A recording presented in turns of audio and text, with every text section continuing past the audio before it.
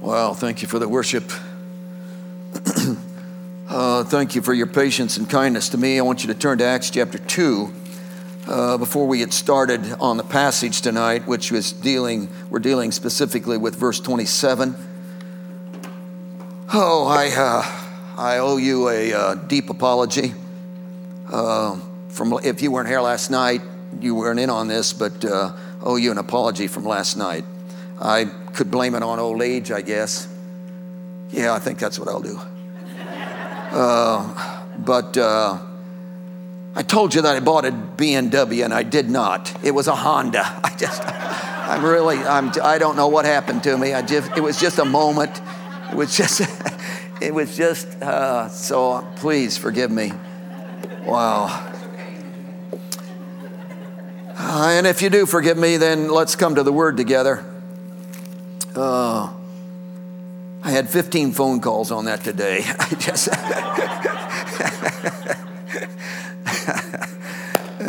Thank you. So we're looking at Acts chapter 2. What a passage. What a passage it is. And we're going to get into verse 27 tonight. Context is everything, of course. You never want to look at anything without the context. And the context is the Pentecost event, which is verse 1 through 4. And so the event is much more than just an event. It's not just like, hey, it's a flow entering us into and experiencing on a moment-by-moment basis the infilling of the person of God. All this time, God has been outside, and now he's come to be inside. And that is such a radical, overwhelming shift in the life of man, in the whole structure of religion, in everything we talk about. Suddenly, it's not about doing certain things. Suddenly now it's about intimacy and relationship. Suddenly it's not about, are you a good person? Are you honest? Do you pay your bills? Suddenly it's all about, whoa, how well do I know him? How intimate am I with him? Is he sourcing my life? And is he a part of everything that's going on in my living? And suddenly the whole thing is shifted because of this. And this is where God has been wanting to bring us. This is the restoration of Adam, who blew it big time. This is the restoration of all of that. This is God wiping the sweat off his brow, saying, woo, we're there. Finally, we're there. This is where I've been headed all this time. And this is Pentecost. And of course, there was a lot of confusion because 3,000 to 5,000 Jews were hanging around watching 120 who received this. And they asked the question in verse 12, whatever could this mean to be? And Peter, of course, moved upon by the Holy Spirit, stands to his feet and says, hey, I got to explain this to you. And he begins to deliver this phenomenal sermon.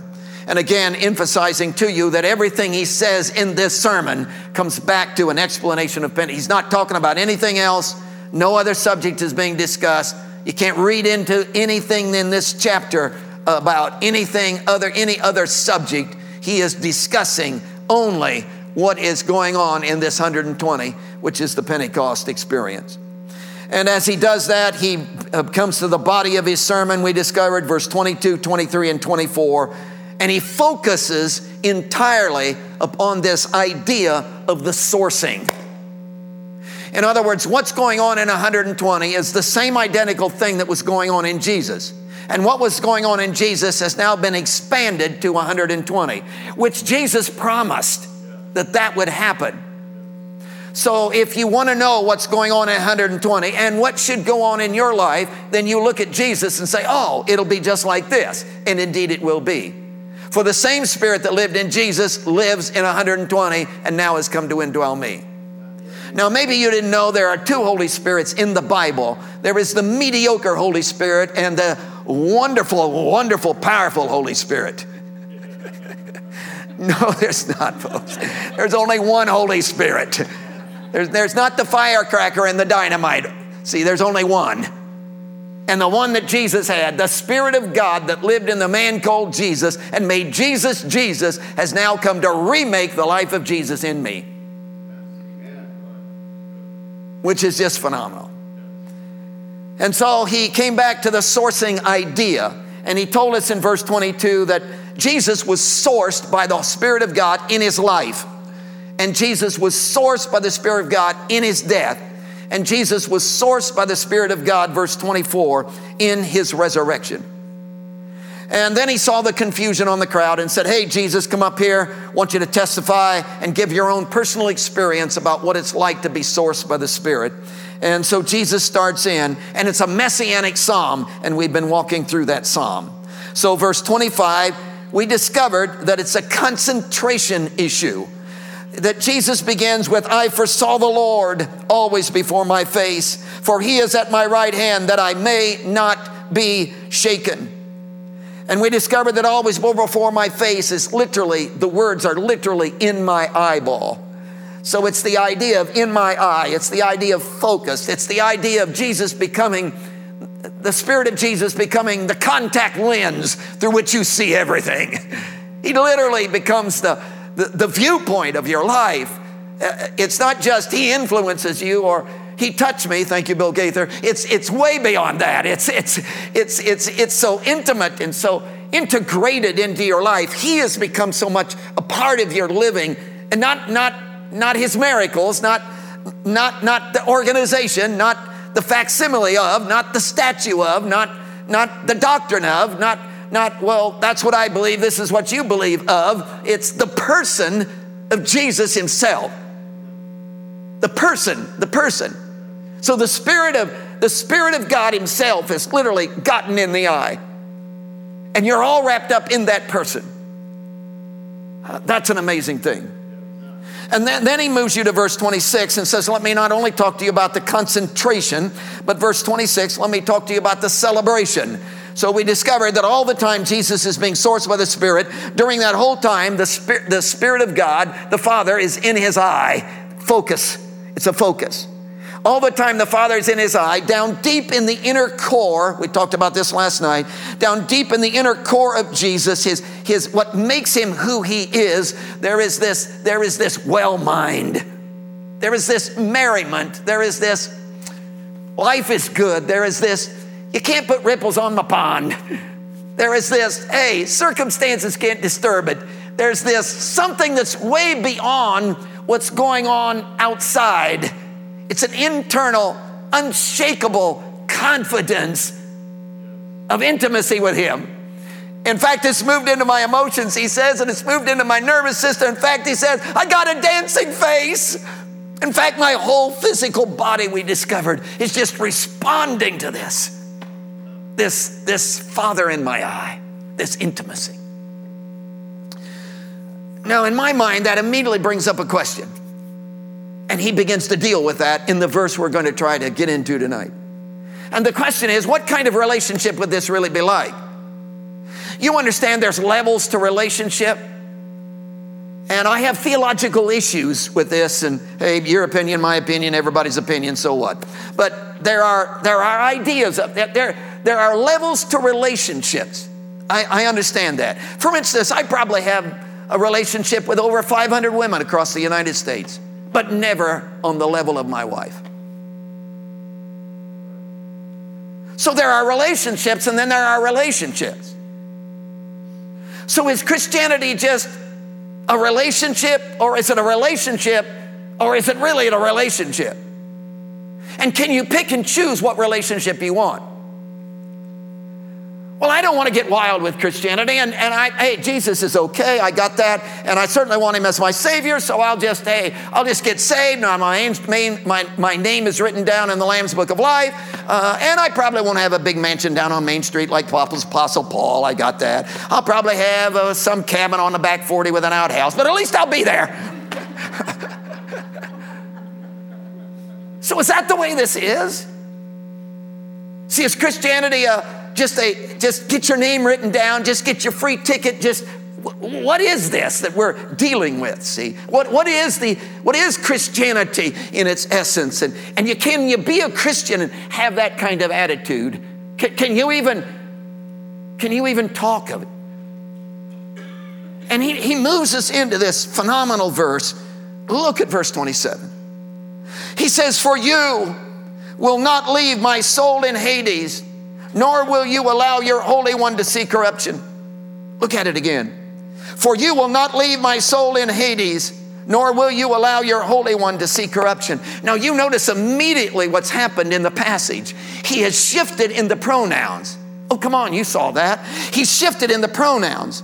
Look at verse 25. He says, I foresaw the Lord always before my face. He is. So he's referring and talking about God. He's referring and talking about the Father. He is at my right hand. So he's talking about how the Father's in his eye. He's talking about how the Father is stimulating this in his heart. He's talking about the Father, how the Father is sourcing this whole thing. And he's giving a testimony, telling you about the Father. But then he gets so carried away in the relationship, see? Something has happened within him in terms of the relationship. In other words, it isn't just about the Father anymore. He just gets carried away and says, oh, you Father, and he just begins to talk to the Father. Now, the music department understands that concept, because we've moved from praise to worship. Now, nobody's against praise. Thank God for praise. We love to praise. We ought to praise. We want to praise. We will praise. Let's praise the Lord. But praise is basically talking about him. See, we don't have time on Sunday morning for everybody to give a testimony. So what we do is we stand to our feet and we sing a song. And most of the old hymns are praise songs. So we, with one voice, sing our testimony and look at each other, whack each other on the back and say, oh, you too. He brought me out of the deep miry clay. Oh, you too, me too. Wow. And we praise. And we talk about what God has done in our lives. And all that's good. Hey, we're not knocking that. That's wonderful. We love to do that. But see, before we get done, we move from that. We move into singing about, from singing about him to singing to him.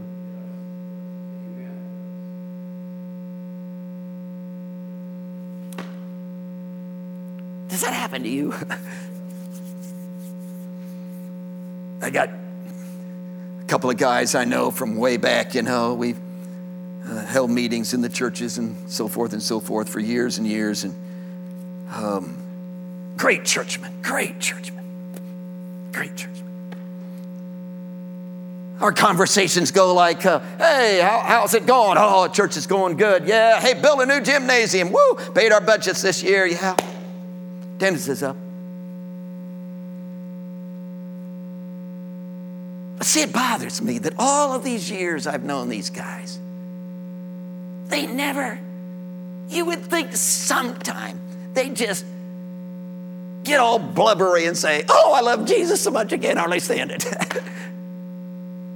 Now, I know not all the time, because sometimes you got a headache. I get that. I know it's been a rough day. I understand that. But you'd think there would be, I know I'm not an emotional person. Oh, okay.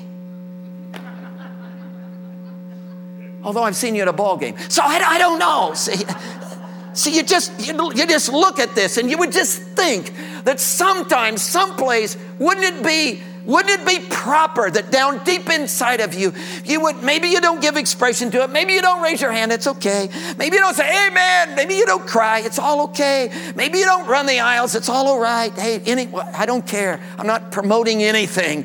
But I'm only saying that sometimes, someplace, wouldn't it be proper that once in a while, that down deep inside there would be this overwhelming, oh, Jesus, you're something.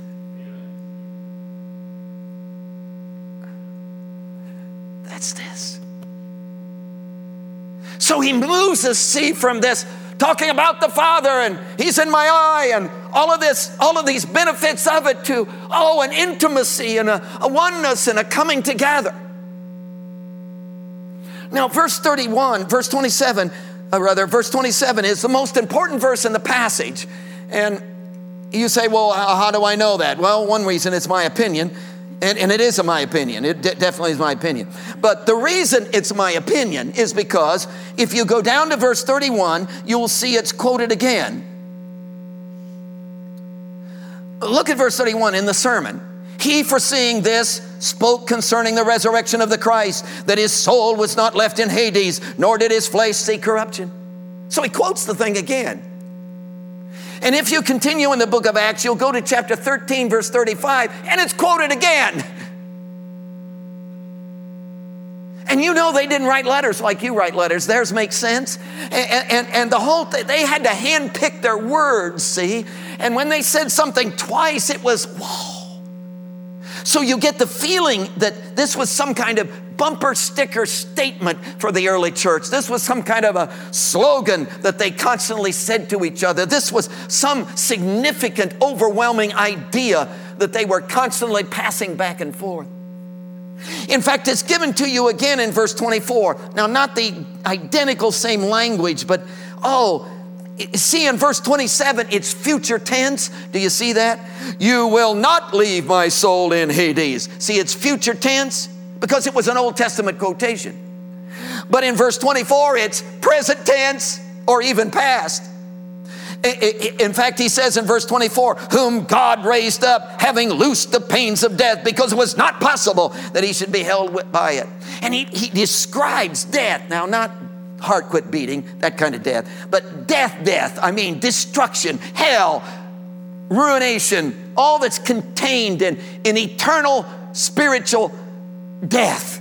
And he describes it as these gigantic fingers just reaching out to grab a hold of you, and they reach out to seize you and trap you and drag you down and contain you and envelop you. And here's these gigantic fingers, and he says these fingers of death come out to grab a hold of Jesus, and they just slide off. They can't get a grip. They can't get a handle. They can't hold on to him. Why? Because he's got this roaring inside life of God just bursting through his bloodstream, boiling in his veins, just spilling through his very life, and it just turns him into Teflon or something. So he just can't hold him. He just can't.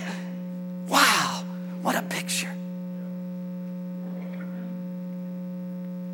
John is so strong on that, and I don't have time to get into this, but you know, in his gospel, he emphasizes the fact that, folks, we're not going to get eternal life. We've already got it.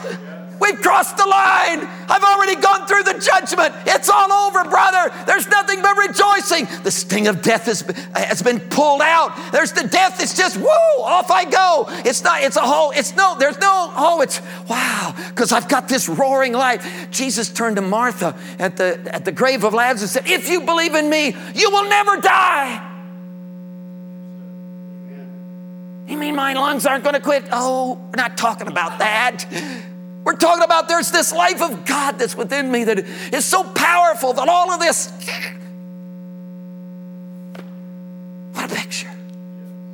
And again, what kind of relationship would that take? Well, I knelt at the altar and he patted me on the head. Will that do it? Jesus passed by. Will that do it? See, what is he talking about in this thing? When we're dealing with Pentecost, and if Pentecost is the heart of Christianity, what kind of relationship is required for you to have? And he begins to describe that. This is so phenomenal. Look again at verse 27. He says, you will not leave. That just absolutely got me. The Greek word that's translated will not leave, not is of course a word on its own, but so take that out, but it is in the negative. You will not leave is a translation of one Greek word. It has two prefixes to it. The root word is lipo, L-I-E-P-O, lipo, which literally means forsake and leave, which is how they translated it. So he says, lipo, you will not lipo me, meaning you will not forsake me, you will not abandon me, you will not leave me. But see, the Greek word not only has lipo, the root word, it has kata, K-A-T-A, added to it, and it has en added to that. So it's en kata lipo. We didn't know what to do with it. How do you translate that? What does that mean? So we just translated leave. But it misses all of this. See, you remember the I thing, there's the word from, which is relocation, movement term. There's the into word, which is a movement term. Then there's which is fixed. So whatever's going on, and the kata is fixed. It's there, it's permanent, it remains, it abides, that kind of idea. Kata is down, way down. I mean, way, way, way down. So whatever's going on is fixed and way down. And all that's the context of this leave thing. In other words, the picture is like this. Jesus is literally saying, this is so beautiful. Jesus is literally saying, oh, the Father and I are so mixed up. The Father and I we're so intimate. The Father and I we're so mingled together. The Father and I have just gotten so intertwined that, hey, if you take us and dump us out on a table, you can't say, well, there's the Father, there's Jesus, there's the Father, there's Jesus, because, in fact, Father, he says, if you and I end up in hell, if I end up in Hades, if I go right down to the core of death itself, you can't get away from me. You and I are so mixed up together, there's no way you can escape. There's no way you can abandon me. Why? Because we're just intimate. We're just so mixed up, that intertwined, that you can't unweave us. See, what language, how do you picture that? How do you describe that kind of relationship with God? But that's what he's doing. He's talking about that kind of relationship. I just tried to come up with any kind and every kind of illustration. Welding, you probably know more about it, way more about it than I do. I know there's a purification process for welding, but when you break a piece of steel, you don't duct tape it, you don't super glue it, you weld it. And they tell me what you do is you heat both pieces of steel so hot that the molecules of the one intermix with the molecules of the other. And it'll never break there again if it's done proper. Woo! Turn up the heat, Jesus! Oh.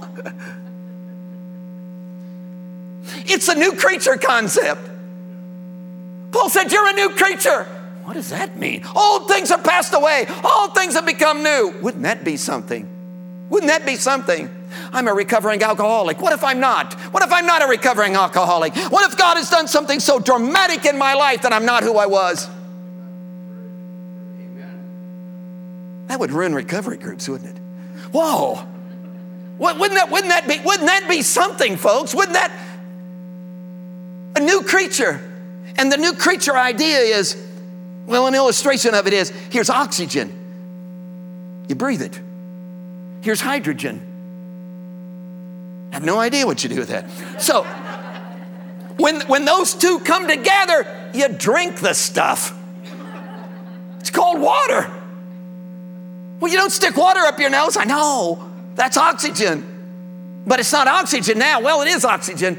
Well, yeah, the oxygen is still there. The hydrogen is there. But somehow in the intermixing, they become a new creature. Wouldn't it be something, ladies and gentlemen, if this whole deal is God is who he is, I am who I am, and hey, I got that, and I'll never be God. I'm not proposing that. But wouldn't it be something if there could be an intermixing between the nature of God and myself, until in that intermixing, he and I become something that he can't be on his own, or at least it's decided he won't be. He can't be on his own, and I can't be on my own, and we become a whole new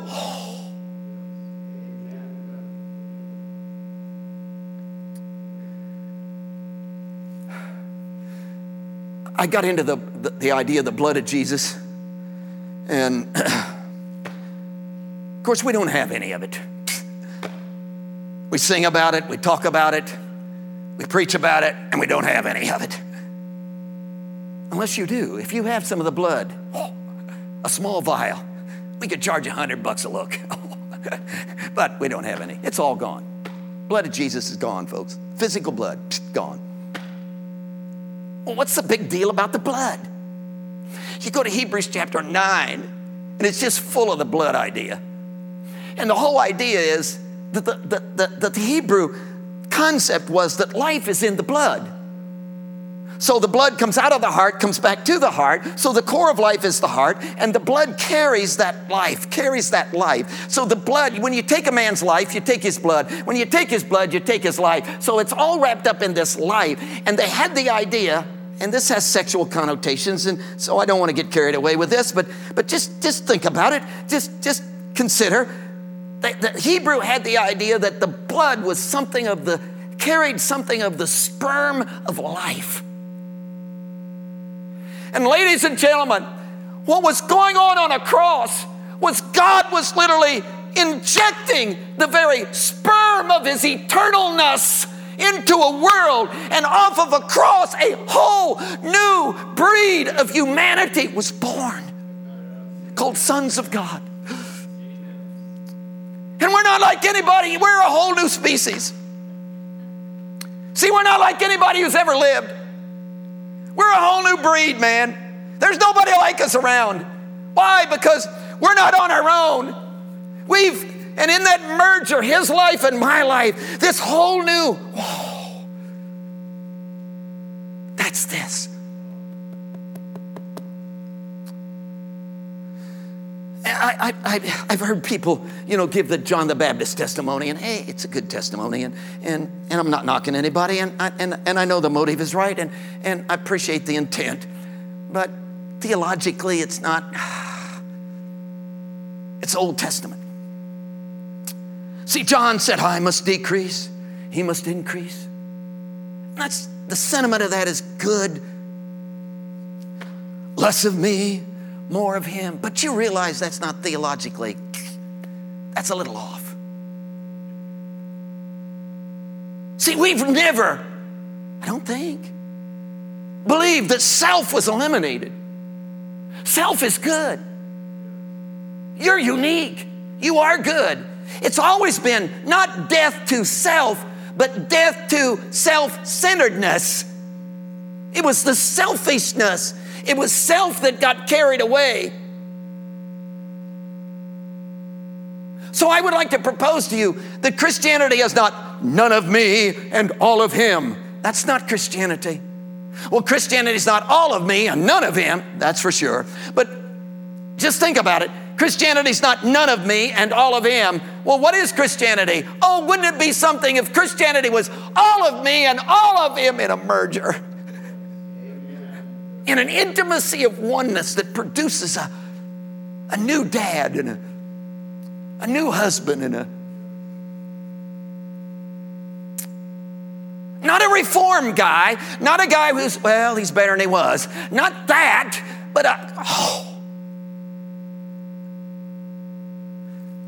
that's this. That's this.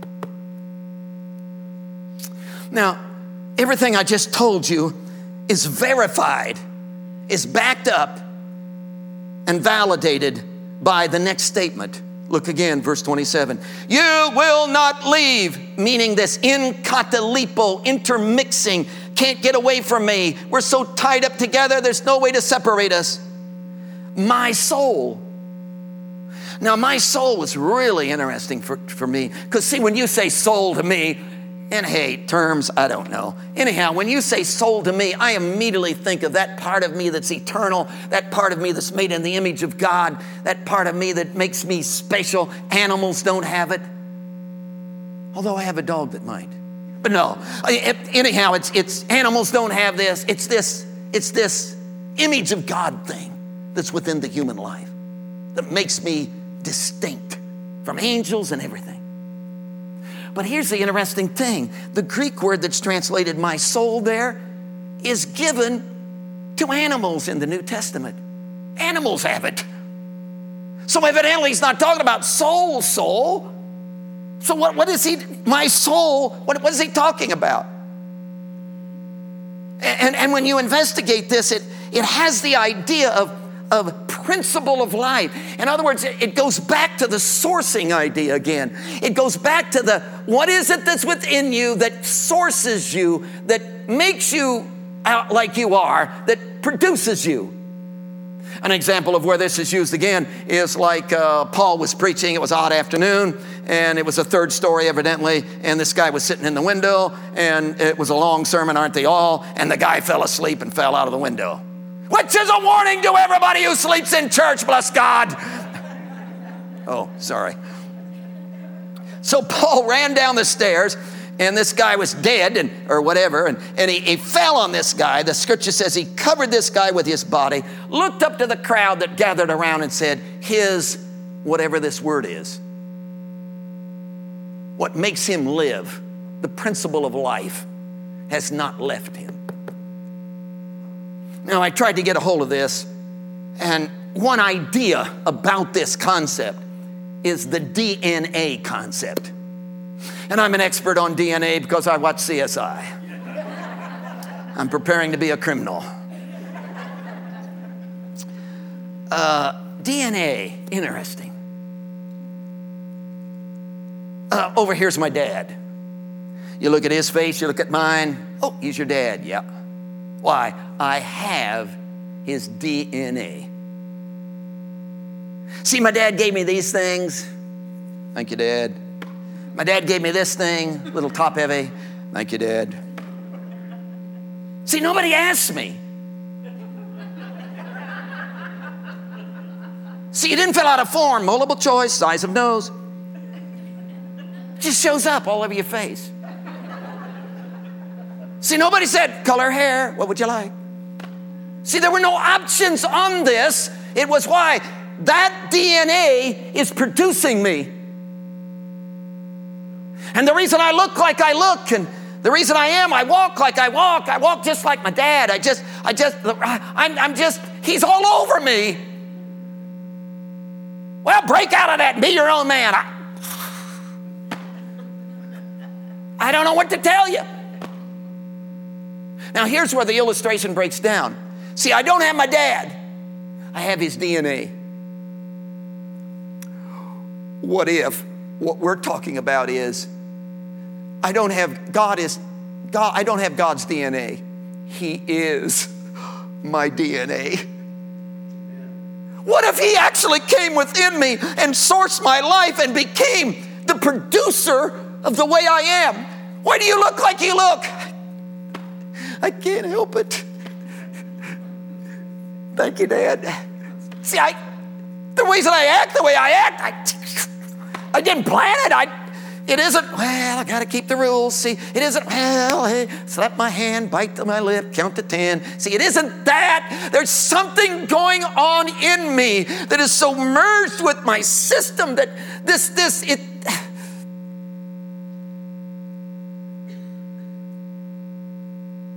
Oh, dear friend, if your Christianity is a mere cultural training, way you've been raised, obligation, have to thing, I feel overwhelmingly sorry for you, because the truth of it is you're going to die and go to hell and miss all the fun here too.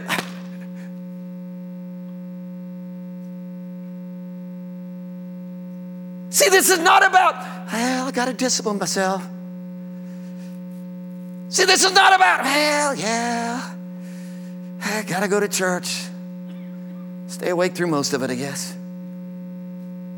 See, this is about, the reason I am the way I am, the reason I think the way I think. Let me give you an illustration. Down in Jerusalem, they had this, by the temple, they had this sheep gate. And you had to have one. Because you didn't want the sheep coming through all the gates. You had to have a special gate where the sheep came through, because you had hundreds and hundreds of sheep. During the Passover week, they slaughtered 250,000 lambs. All of those had to be brought into Jerusalem. And you don't want them going through all the gates. You want them going, because you know what sheep do when they come. Anyhow, you got this sheep gate. It's a mess. And down by the sheep gate, they got this pool. Can you imagine what it was like? And the rumor is that when the water is troubled, if you're the first one in, you get a miracle. So there's this guy that's been by this pool for 38 years. He's been laying there, wanting to be the first one to get in, and never is, because somebody always beats him. And he never gets a miracle. In 38 years, he's been on this pallet just laying there, and he's really discouraged. And Jesus comes up to the guy, and why would Jesus be hanging around the sheep gate? I don't know. Anyhow, he came down there and addressed this guy and said, you want to be made well? And the guy said, oh, yeah, I'll hang around and help me get in and be the first one. And Jesus said, don't need to mess with that. Just roll that bed up, put it on his shoulders, and get out of here. So the guy all of a sudden found himself on his feet, rolled the bed up, flipped it on his shoulder, and woo, took off. Can you see him? I'm not talking walker and then cane, and then I'm talking, woo, he's gone, brother. And he's running around the temple, and can you see? Wow, there's that 38 years. Well, we know that guy. Look at there. Must have been the first one to get in. Got his miracle. Well, God bless him. And the old bed is bouncing on his shoulder, and he's having a big time, and everybody's looking at him. And I forgot to tell you, It's the Sabbath day. Can't carry a bed on the Sabbath day.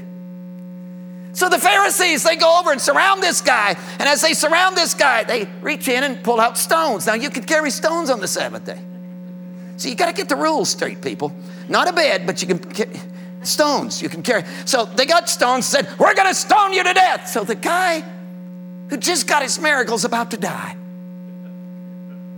And you know what he said? He said, wait, not my fault. It's not my fault. I'm not carrying my bed. It's not my fault. I'm not to blame for this. Well, what's going on? I was there minding my own business. You know me, 38 years, Sheep Gate Pool. Hey, I'm there. And this guy came along and said, hey, psst, and all of a sudden, whoa, in the bed, it's not my fault, it's his fault. Well, who is this? He said, I didn't get his name, but if you'll let me off the hook, I'll find out and let you know. So that afternoon, Jesus confronted this guy. The guy found out who Jesus was and where he got his miracle, and he ratted him out. Can you believe this? He ratted Jesus out. So here comes the Pharisees surrounding Jesus and this man, and they've got their stones ready and said, we're going to stone you to death. Jesus said, why? He said, this guy's carrying his bed on the Sabbath day. He says it's not his fault. He says it's your fault. So we're going to stone you. You know what Jesus said? Not my fault. I'm not to blame. Well, somebody's going to die today. Jesus said, get your stones ready. I'll tell you who's to blame. My Father. You know why I act like I act? I can't help it, folks.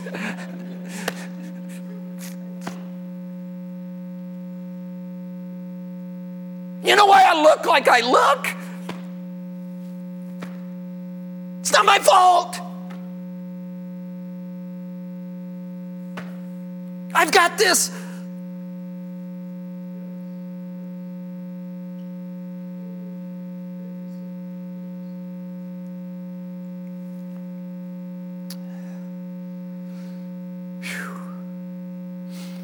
Well, preacher, yeah, I admit I did jump up pretty sharply and quickly, and I did knock over my chair when I did it. Yeah, and the chair went sprawling. And yeah, my face was red. I admit that. And I did stomp out of the room. I will admit that. And I did have some choice words for those brain-dead board members. Yeah. And I did slam the door on my way out. I admit it. I did that. Why'd you do that? Well, Jesus made me do it. It's not my fault.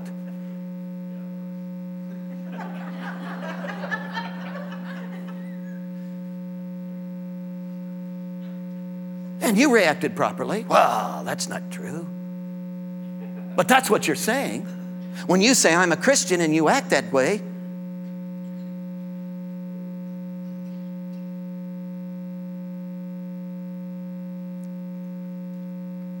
and hey, this is nothing to you, people.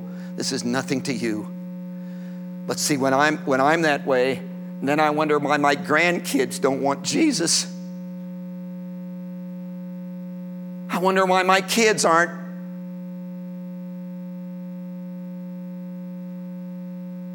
Because over here I say, oh, he's. And over here I'm.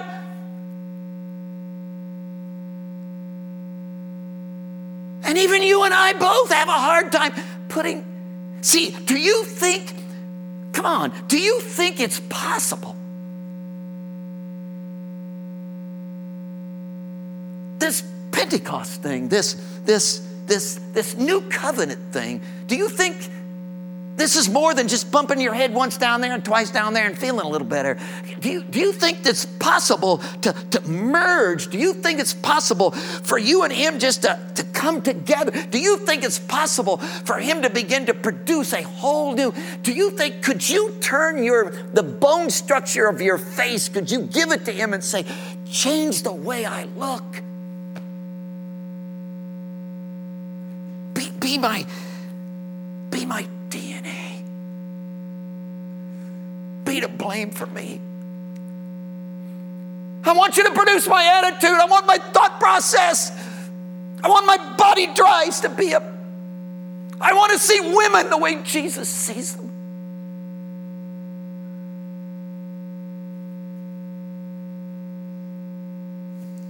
Is this possible?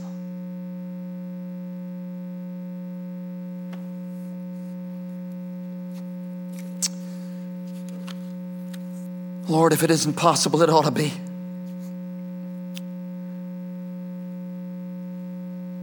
And every fiber of my being screams out, every pore of my spiritual system yells that this must be, this has to be. I'm sick of a Christianity that I do for you. I'd like to have a Christianity of merger with your presence in person until you literally produce in me your image.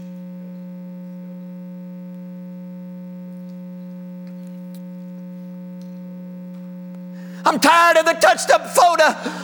I'd like to be the real thing.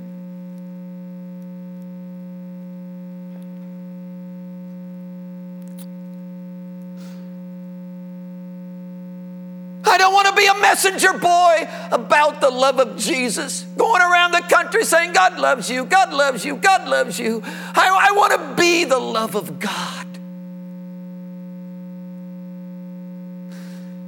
in my world.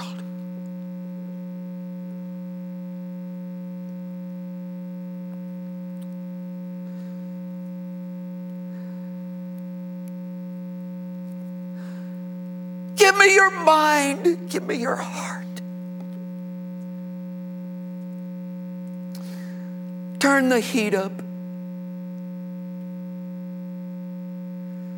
And Lord, I don't know what you need to do in me to get this done. I don't know what blockades it. I don't know what I'm holding on to. I don't know what traditions there are that I won't give up. I don't know what it is, God. If there's anything in my life, I don't know what you need to bring to me. If there's something I don't have that you need to give me, God, if there's something in me that you need to take out of me, whatever it is, I don't care, God. Anything, everything, whatever you want to do, come.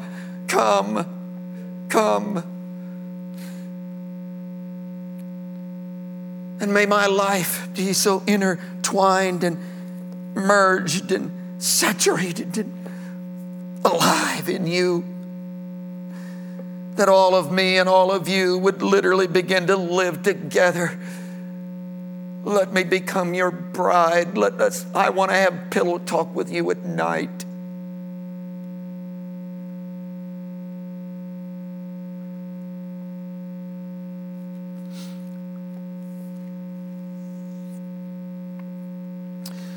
Save me, oh Jesus, from religion and give me yourself.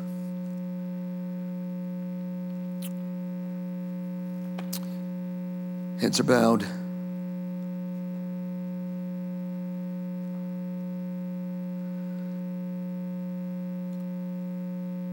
Would you tonight respond to the craving you have within to know him? You're not going to sit there in that chair tonight, are you, and act like you know him as well as you could?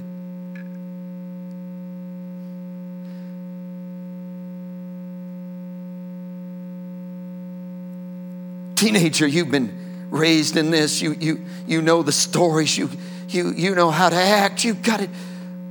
Come on, man.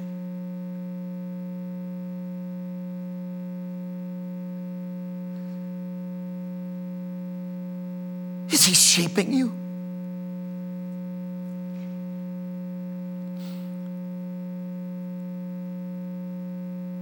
Is he your source? Mom and Dad? Wow. Do you realize, dear people, every problem you and I have in our marriages, in our relationships, every problem we have is traceable back to this. The lack of this intimacy.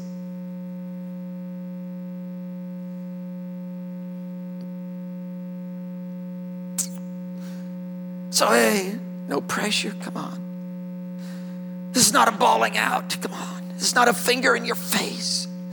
This is, oh, do you know what the possibilities are? Do you realize the door that's been opened for us in Pentecost? What we could be experiencing. Follow your heart tonight. I'll meet you here as we pray together. Be obedient.